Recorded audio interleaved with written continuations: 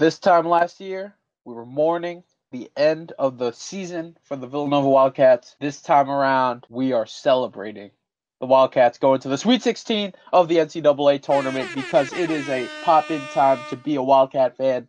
And especially when you saw the carnage that was going around in all these other regions, especially in the South, you got to be so excited to see Villanova still moving on. No round of 32 jokes here.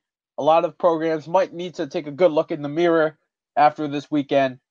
But here we are on a Tuesday episode of the State of the Nova Nation. I'm Eugene Rapay. He's Chris Stanzial.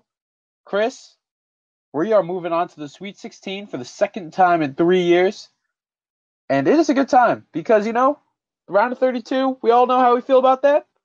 This time around, no worries whatsoever. How have you been digesting and enjoying this opening weekend of the NCAA tournament? Well, from a Villanova standpoint, I'm obviously pumped, but this isn't like the 2016 round of 32 win in the sense that the monkey's off the back. This is just a taking care of business win, go about it, shoot the lights out, and we got bigger and better things ahead of us. And I think the team and Jay kind of have that mindset as well. At least I hope they do, especially with Boston coming up this weekend.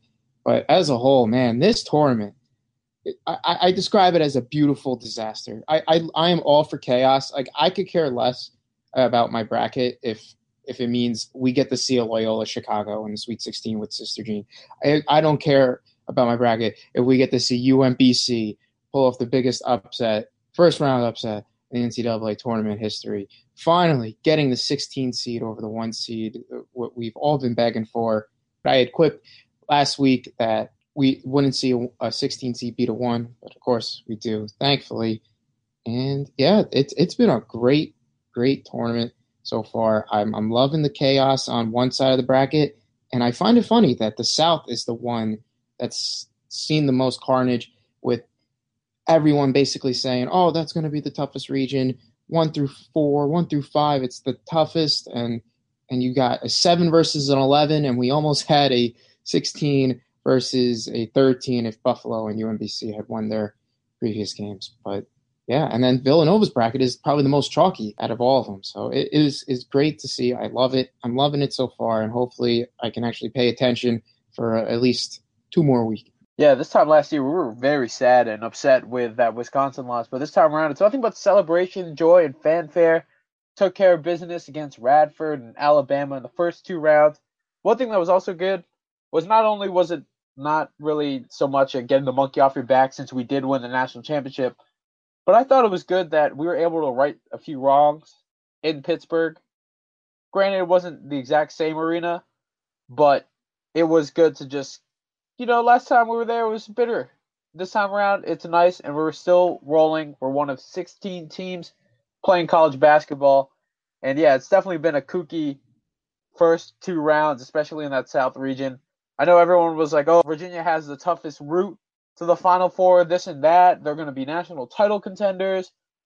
But no, before the road even got challenging, they got upset. And they didn't just get upset. It wasn't just a loss. It was a beat-down, one-sided loss by UMBC. Just total props to them. I don't even think they care about being eliminated from the tournament. They etched their name in history, and everyone for about 36 hours was a UMBC fan. The way that they just completely took down a Virginia team that just didn't look like they wanted to be there. And then you had Arizona going down.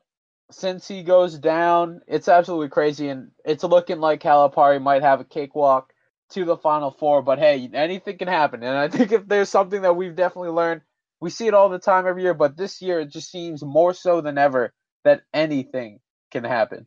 Especially in that South region where you had some pretty big blowouts, like Buffalo beating Arizona, one game that I'm still kicking myself over because I didn't have the guts to pick it. But Buffalo absolutely beat down Arizona, and basically everyone had Arizona at least going to Sweet 16, Elite 8. Some even in the title game like myself. But then you said you had UMBC with a 20-point victory over Virginia. That was absolutely an utter beatdown. It wasn't even close. Like was DeAndre Hunter going to make up 20 points?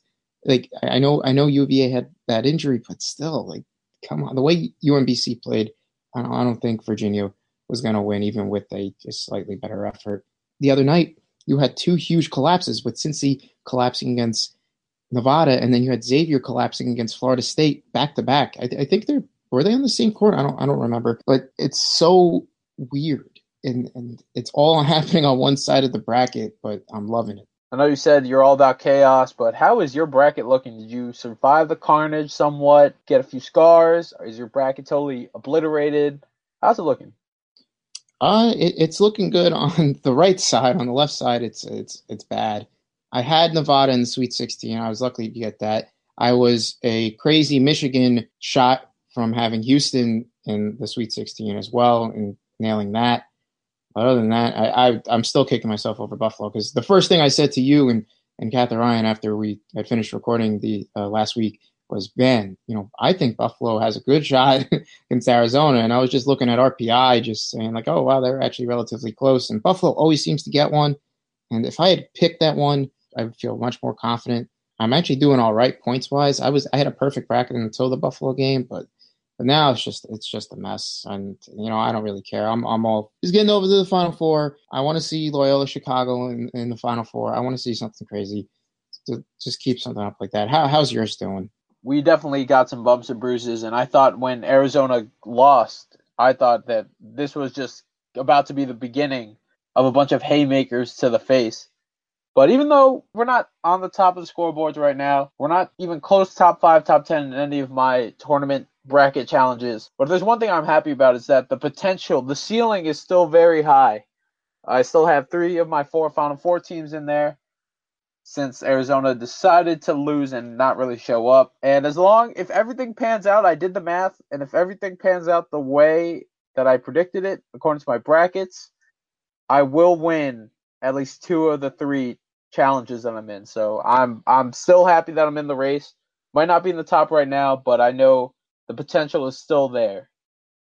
One thing I am upset about is that I did predict a few upsets. Like, I got certain teams losing at the right places, but I just did not get the team that would do the upsetting correctly. Like, for example, UNC, when they lost, I actually had Providence beating them. We all saw that Providence got knocked out in the first round. That was just one of those that was like, ugh. But I was very thankful that Michigan did get that crazy buzzer beater to drop because oh my God, Chris, I had them to my championship game, and if they did not get that buzzer beater, I would have been done, because my South region is a sea of red. Anyone who has Kentucky going to the Final Four is probably going to win that, and I could not afford another big blow to the bracket. Yeah, that's absolutely huge for you because I'm assuming on your right side you got Nova and Duke or Kansas, one of those two. So yeah, that third team for you is absolutely huge, and it's probably going to be the difference maker because, like I said, I had Arizona in the Final Four, even though I was severely contemplating that Buffalo game. I still thought it would be a great idea to send them in the Final Four, and obviously wrong on that. And then my other team on that side in the Final Four was UNC, and then they got creamed by Texas A&M. So I did so well in the first 2 days though that I can't afford to not have 3 of those Final Four teams in, as long as Nova and Kansas make it. But if you get that third team, if Michigan gets it, I think you got it. Pretty much got it. Yeah, I'm just hoping that everyone else takes care of business. But, this tournament has just been so fun to watch with all the crazy upsets and history in the making, and the Sweet 16 just being such a random hodgepodge of teams. It's not I think they said it's the first time in a while that we've seen so very few 1 or 2 seeds make the Sweet 16. So, just like the whole factor of the upsets and all the things going on, definitely been such a fun tournament to watch. If you remember last week, I wrote a post about how I did an NCAA basketball 10 simulation using updated rosters. So I decided to plug it in on the side. I didn't put it anywhere, but I just kept it as like a personal bracket, the results of that simulation on ESPN. And looking at it right now, it's not doing too hot. It's in the 53rd percentile. It's only got 360 points. It's ranked in 8 million out of however many brackets are out there on ESPN. But there's one thing it's gotten right. It's already out because UVA lost, and according to the simulation, UVA was going to win it all. But it has been very correct so far in that Villanova started off the NCAA tournament with two huge blowout wins. We saw them take care of business on Thursday night against Radford. That one was just a massacre. And then the Alabama game. Dante DiVincenzo showing up, carrying the team in the first half. And then Mikal Bridges slamming down what he threw up to him to just lead a blowout second half of the Crimson Tide to get Villanova into the Sweet 16. Chris, let's just touch upon this Radford game quickly before we go into Alabama. What was your impression of that 87-61 win? It seemed like Villanova just fired on all cylinders to start, and from there, it was just that was it. That was it. Yeah, not much can really be said. It was pretty straightforward. They shot the lights out. I mean, other than some offensive rebounding difficulties that Radford gave them, there was really no issue with this whatsoever. You got the bench mob in, extended minutes for some of the guys on the wrong side of the bench. So I was happy with the performance all around. All starters scored double digits. DCR even contributed 10 points. Gillespie with 9. DiVincenzo with 7. It was a great all-around performance. Shooting over 50% from the floor, over 50% from three. I can't complain. I was pretty happy with it. Yeah, what was it? Like a 31-8 start or something absolutely insane. Yeah, something crazy. And it was weird. I had to listen to the game on the radio, the entire game on the radio, and it sounded like there were more Radford fans there. I don't know what it was. I don't know how it sounded on TV or if it was just where the radio broadcast was set up, that maybe they were just next to a huge contingent of Radford fans, but it seemed like they brought out a lot. But, good for them. I'm all for it. Underdog teams to bring out some bigger fan bases, but it was weird. They were down like 20-something, and they would score a basket, and you would think they were like up by 10 with like a minute to go. But honestly, I'm just happy with the way we performed, and we avoided any UVA-esque type upset. Yeah, the Highlanders came out, hit that three to start the game, and then they were flexing, and then their confidence just got completely sucked out of them. The Wildcats just absolutely dominated them on almost every level of the game. And it was just pretty much what you expect from your typical 1-16 matchup. I don't want to say, every 1-16 matchup because we saw what happened with UMBC, but that stereotypical, when there was that 135-0 streak for 1 seed versus the 16 seeds, people asked Jay Wright, and this was before the Virginia game, as a 1 seed, do you think about it? Do you think about not being that first team to do it? And he said, oh, yeah, you definitely do. It's just a matter of taking care of business. We talked about it last time. You never want to be the first one. And unfortunately for Virginia, who was the top overall seed, it wasn't just any 1 seed. The top overall seed, they had to be the first one for everyone's amusement. Yeah, I think that's probably the most amazing part of the whole thing, and the fact that it happened in a beatdown blowout fashion too. Combine that with the top overall seed aspect, and it literally came out of left field. Like even when we were speculating last week, let's see if a 16 can beat a 1. I didn't even think of Virginia's 1 seed. I didn't even think of Villanova's 1 seed. I was thinking Penn as like the closest opportunity to that, and they got blown out by Kansas. So it just goes to show how big of an upset that was. It truly was. And they looked good. It wasn't a type of game that Virginia lost. It was like UMBC won that game. Like Virginia played bad, but I think that was more of a testament to how good UMBC was playing. They were driving. They weren't just hitting some crazy shots. They were driving to the basket and actually getting layups. They played a great all-around game. Yeah, they did hit over 50% from three, but still they were getting to the basket against a much bigger Virginia team. And I don't know if you saw it, but I just had to. After Virginia lost, I had to turn on ESPN just to see how they were reacting to it, because God forbid anyone in their beloved ACC loses. And I didn't want to see Virginia lose as like that first overall 1 seed to lose. You would have liked to have seen it happen like UNC or Duke just for some more hilarity. But man, ESPN was making excuse for UVA every which way. Like Jay Billis was like, well, if Virginia plays up to their level, like they don't lose this game. Like, well, no duh, but they didn't. So I didn't understand that, and it drove me insane. Like, can't we just take it for what it was? One of the greatest upsets in NCAA history, maybe the greatest in terms of magnitude, in terms of seeding, obviously in terms of seeding. But why do we got to make excuses? Why can't we just credit UMBC for playing great? Why do we have to be like, oh, well, Virginia was kind of down and they had the injury and all? Why can't we just credit players on the Retrievers for that? Yeah, DeAndre Hunter could have played in that game, and I don't think it would have made a single difference at all. Aside from the ESPN guys, I didn't watch any of their reactions to that game. I just simply went to the next game, but I did see Virginia fans reacting on Twitter, and you had a few bozos tweeting at the UMBC Athletics account saying like, "Oh, you guys are not classy. Like you should act like you've been there before. It was just one win. Like you guys aren't going to win the NCAA tournament." It's like, buddy, no one's made it that far. No one, what they just did, no one's done. You can't act like they've been there before because no one's done it. And maybe if Virginia had a little bit more resolve and urgency, they probably could have been in that game. But I did not see any urgency at all in that game. And hats off to the Golden Retrievers for winning that, because as soon as the game was in UMBC's hands, I think they were up by like 8 or 10. I had a feeling they were going to pull away with it just because of the way Virginia plays. Then once I finally tuned back into the game and I saw, time's winding down and they're just taking their sweet time bringing the ball up and not really going for anything or not getting their shots to drop or not moving the ball around, I was like, oh yeah, this game's over. Yeah, I guess when you're a high-end defensive team and you are the slowest team in the country, I guess it's kind of hard to delineate from that game plan. But I would think in desperate times call for desperate measures, and you kind of want to speed it up a little bit, but they didn't. And they weren't hitting threes either. I forget who it was, but they went 0 of 6, and that was an absolute killer for them. And they just weren't hitting the outside shots. And even like towards the end, they had like this one breakaway where they like just flat out missed an open layup, and I was just like, oh, that's pretty much their night in general. I mean, I think they got the rebound and cleaned it up, but that was just the epitome of their night right there. Honestly, I'm at a loss for words still as to how insane that was. Unlike Virginia, Villanova got to go on to the round of 32, everyone's favorite round as a Villanova fan.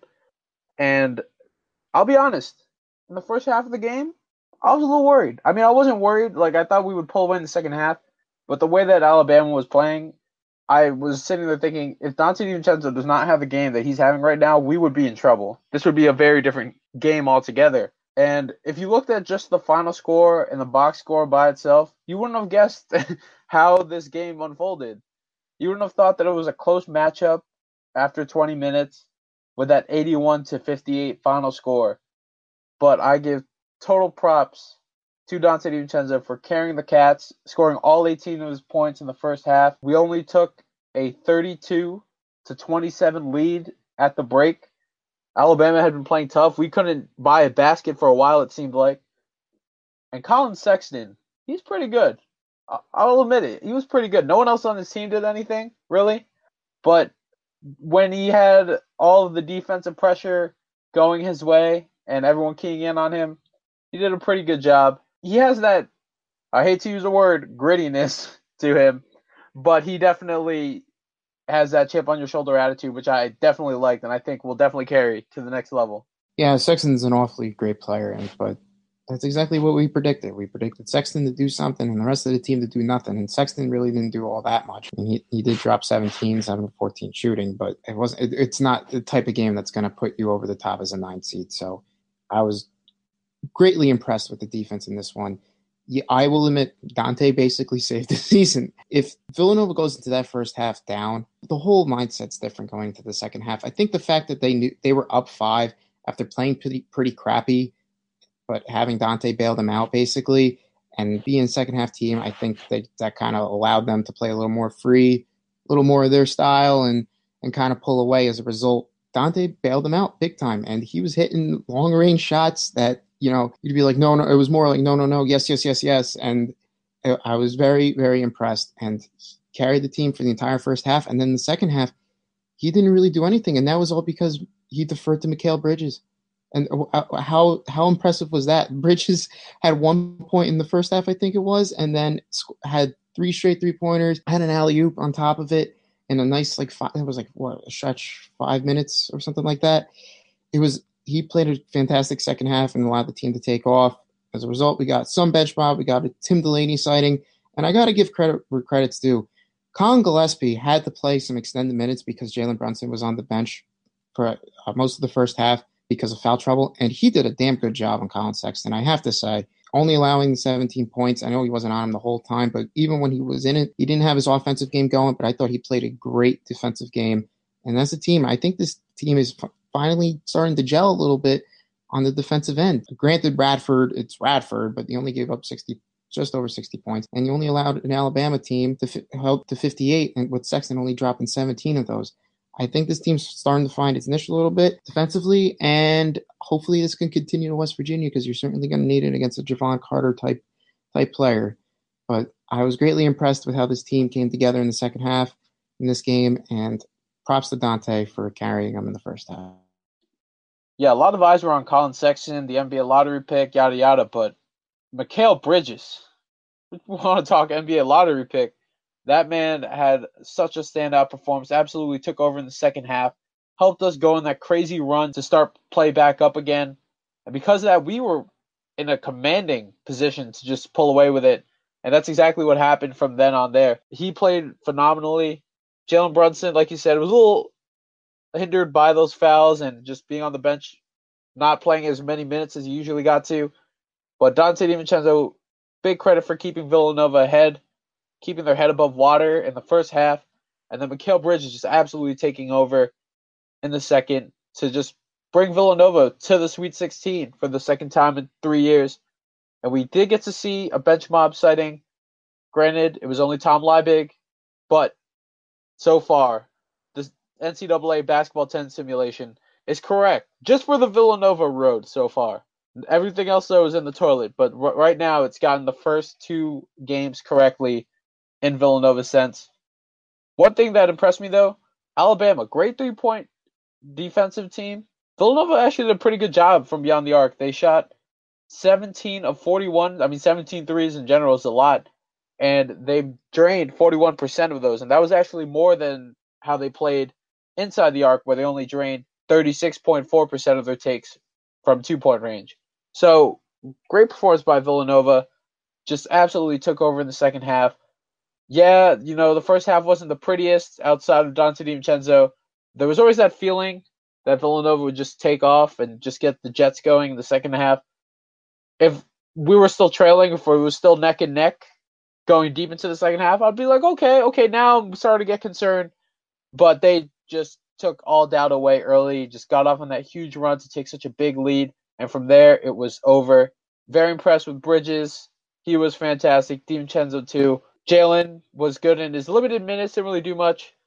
But I loved the play of Villanova. And round of 32, yeah, we came in as a big favorite. I didn't think we were going to lose it, but I'd be remiss to deny the fact that I had a little bit of fear. It's funny. I actually was feeling pretty good going into this game, and I really wasn't that fearful at all. And I think a lot had to do with it as a fan because Virginia had just lost the night before, where it was kind of like, if we do lose this one, it's still not the biggest upset of the tournament because Virginia decided to take care of that for everyone else and make that the story. So it was kind of like, all right, at least if we lose this one, all eyes are off.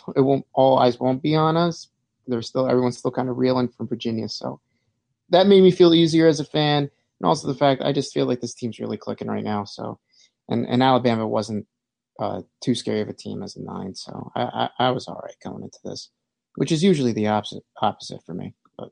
So for the first 2 rounds of the NCAA tournament, Villanova has absolutely stood out. They looked very great so far, just winning by huge margins of victory. They're going into this West Virginia game to start off the Sweet 16. And we're going to go into that game a little more on Thursday. We're going to preview that game and the hypothetical Elite 8 matchup. So we're not going to dive into that yet, but I do want to just take this time to pour one out for the different Big East teams that could not make it to the Sweet 16 and just talk about their games a little bit. There were a lot of really good matchups. First up, let's just talk about Providence going up against Texas A&M, losing 73-69 in the opening round. We saw what Texas A&M was able to do, and granted, it's not always a simple transition like that, but if you're Providence, you got to be hurting, thinking that you could probably be going to your Sweet 16 if you just took care of business. Chris, quickly, what were your thoughts on that game? I was able to catch the last half of the half, so last quarter of the game. And I thought Providence was going to be able to squeak this one out. This was the type of game that I would think Providence would win because this is their game. This is muddy it up, keep it close, and then have Cartwright hit a big shot or have Diallo get to the rim somehow. This was the type of game that they always seem to pull out during the year, and it just couldn't happen. I don't know. I really didn't think A&M was all that good of a team, and I was obviously completely wrong with the win over Providence and then the absolute beatdown of UNC. Yeah, I was a little disappointed for the Friars. I had picked them to win. I think I picked every Big East team to win at least their first game. So, yeah, I was a little upset, but hey, A&M seems to be a good foe. I think the fact that they beat UNC kind of made this loss for Providence not as bad, I feel like. Yeah, it was tough. We saw Kyron Cartwright absolutely just take command of games in the Big East tournament, coming up clutch and big time in the first two overtime games that the Friars played in. I think against Villanova, he had a lot of big time baskets. Granted, they couldn't win, but he clearly stuck out, and it was one of those, man, what is he going to do in the NCAA tournament? And like you, I did think that Providence would steal it at the end, but unfortunately they just fell short. I also was not too impressed by Texas A&M, but I guess you have to reconsider now that you saw what the Aggies did against UNC, just like you said. But hats off to the Friars for a fun Big East tournament final and a fun year. No more Kyron Cartwright and a few other guys, so it'll be interesting to see how that team looks next year. But Ed Cooley usually does a pretty good job of making the good with what he has. Next up, let's pour one out for the Creighton Blue Jays. Losing in the opening round, Marcus Foster going up against his former team, the team that dismissed him, kicked him off, and he ultimately transferred, found his way to Omaha to play for the Creighton Blue Jays. Kind of a revenge game for the senior, but unfortunately the Wildcats downed the Blue Jays 69-59. And I think Creighton might be another one of those teams where if we just beat this opening round team, you had UMBC right there in the round of 32. Who knows? You could have made the Sweet 16, but unfortunately, it just did not work out that way for them. Yeah, that was particularly unfortunate. And I feel like with the Big East teams this year, it's been so tantalizing close, like so close, but yet so far. And I think that's kind of the theme that's persisted over all the teams that have lost so far. If Creighton beats K-State, they probably beat UMBC, and then we probably get another Big East team in the Sweet 16. And that would have been cool to see. I would have liked to have seen Creighton go up against UVA. I would have liked to have seen how that would have matched up with a good offense against a outstanding defense, but wasn't meant to be. I was glad we got the 16 over the 1, but man, you got to be kicking yourself if you're Creighton. If seeing UMBC then beat UVA right after your game, that sucks. Because you know damn well you probably could have beaten them. Probably would have beaten them too.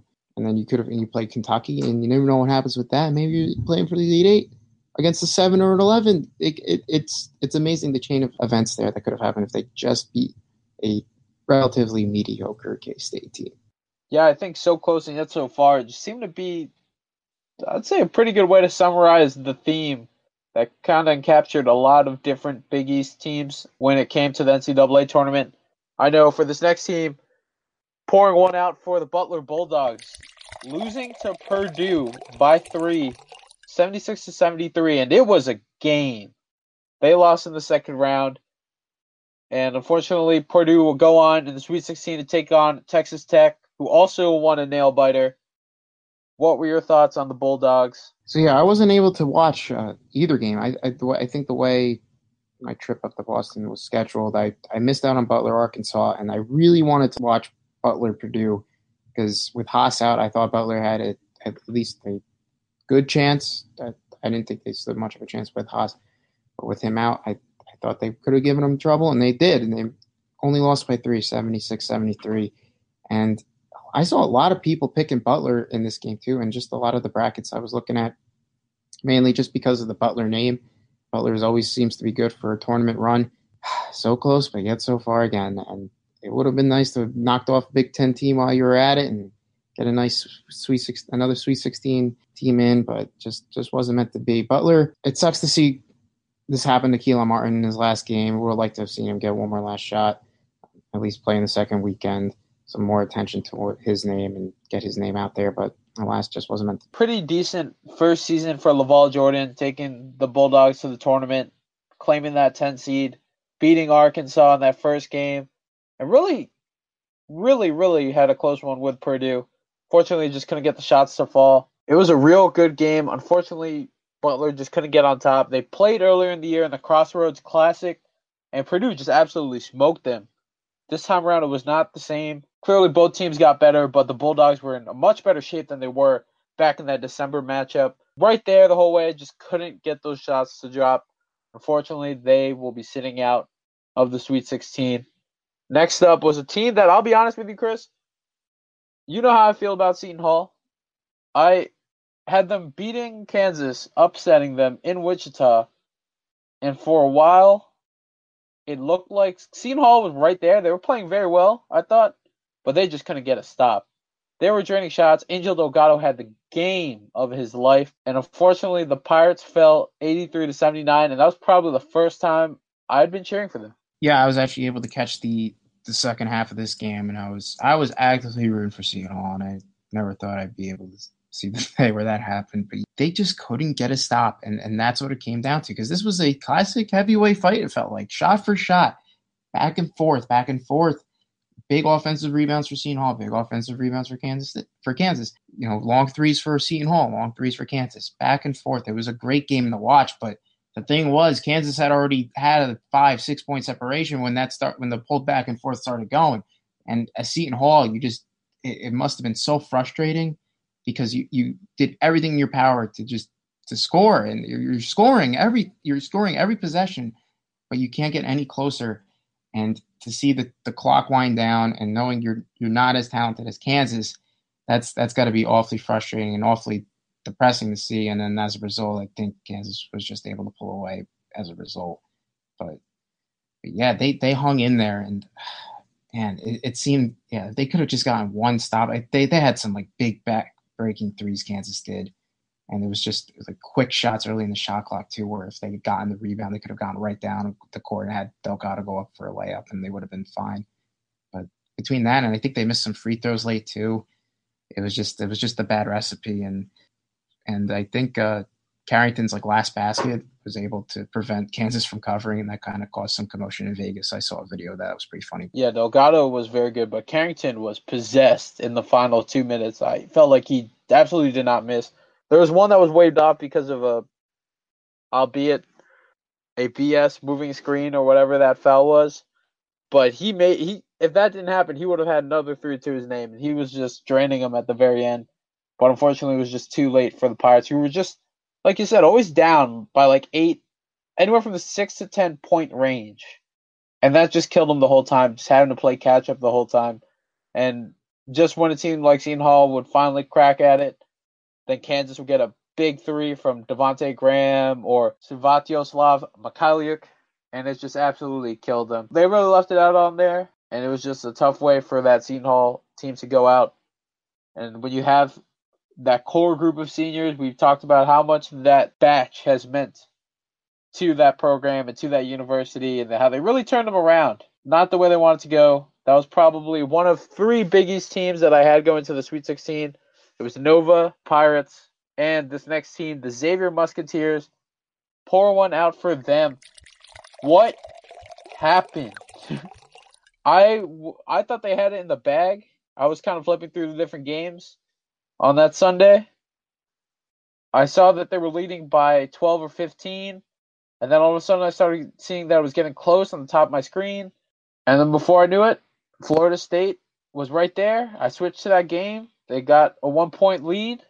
Then they got fouled and then made 2 free throws to make it a 3-point game. And with the last possession of the game, Xavier comes down, kicks the ball to Kerem Kanter.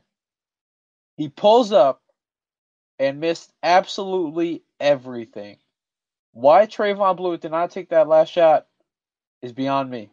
Yeah, very, very puzzling choice to end the game there. It was kind of reminiscent of how they collapsed against Providence in the Big East tournament. It just kind of snowballed out of control. They were sitting pretty, like 8 minutes left, And then one basket here, one basket there, and one here, and one there. And the next thing you know, Florida State's winning. It's weird to say because you have such a great player with Trayvon Blewett, but they just refused to use him in the waning minutes. They did it against Providence. And on that last possession against Providence, the Big East tournament, they had Gooden and Cantor running the last play. Blewett was nowhere to be found. And in this game, Blewett was nowhere to be found again. I don't get it. I don't know if it's Chris Mack panicking and down the stretch. I don't know. I just don't know, man. Xavier, look, I understand they were a lucky team throughout the year, and I understand that they probably got bumped up because of that luck.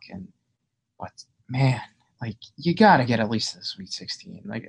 As a Villanova fan, I know that's kind of hypocritical to say, but still, come on, can't you just represent the conference at least a little? It's so weird. The 2 years that they were highly ranked, 16 and this year, they lost in heartbreaking fashion in the round of 32. And then last year when they were horrible and barely scraping wins against DePaul, they made it to an Elite Eight, but that was because they actually used Trayvon Blewett. But they're a very polarizing team, and I don't know if we'll ever be able to figure them out. But man, that sucks.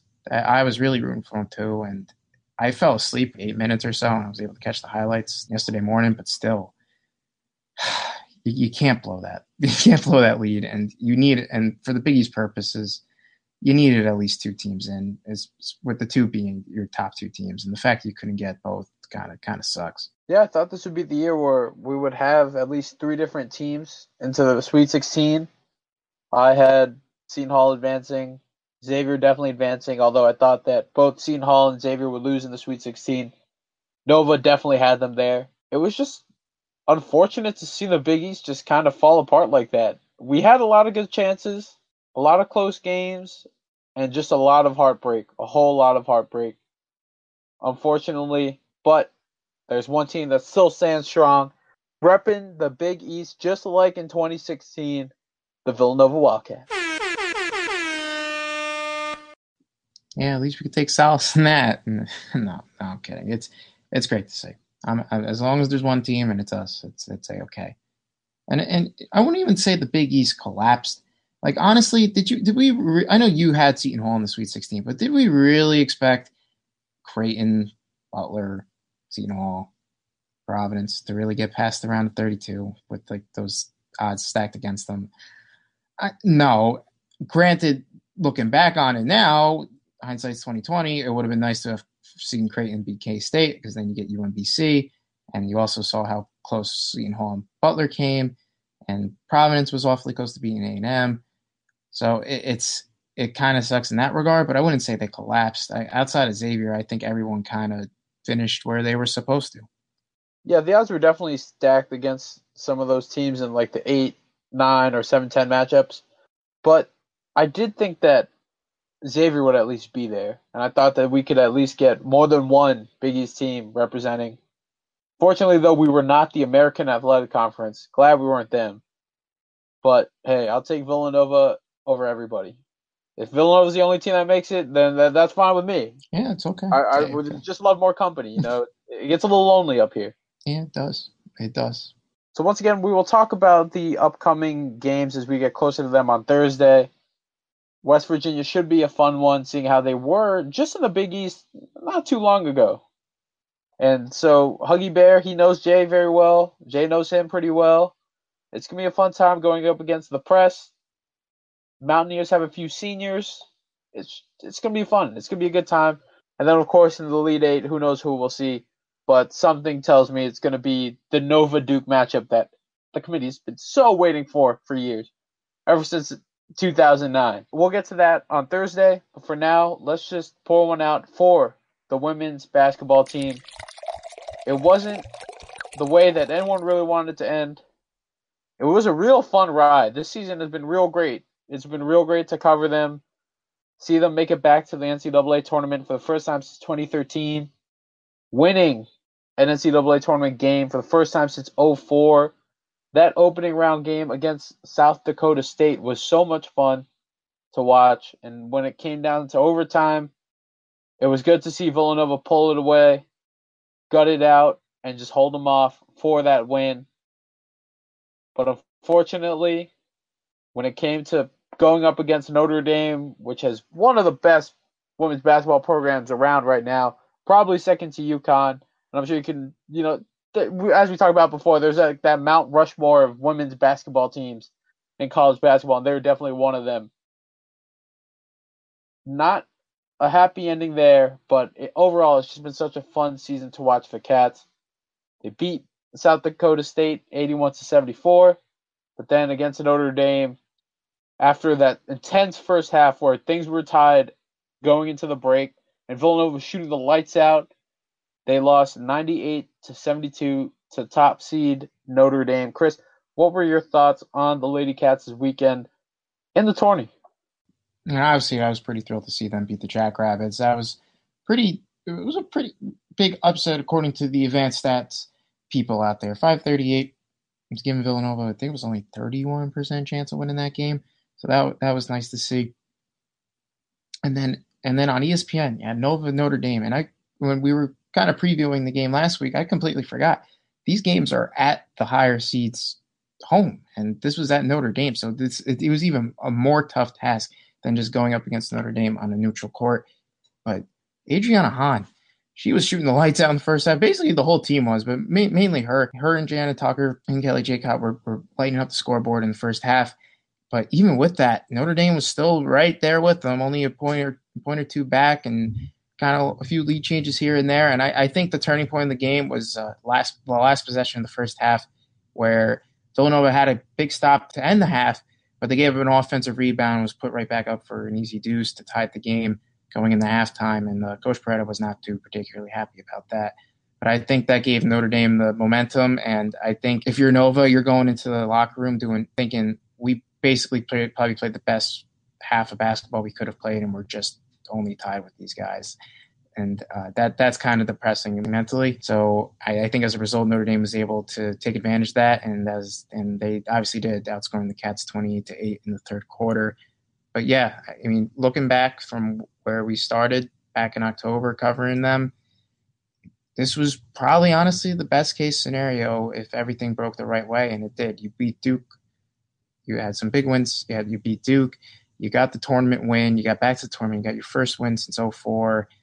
And you really, I mean, obviously you would have liked to have beaten Notre Dame, but if you're Coach Peretta in October and you were given this scenario, I think he probably signs up for it. I think it was big for them to get that first NCAA tournament win since 2004.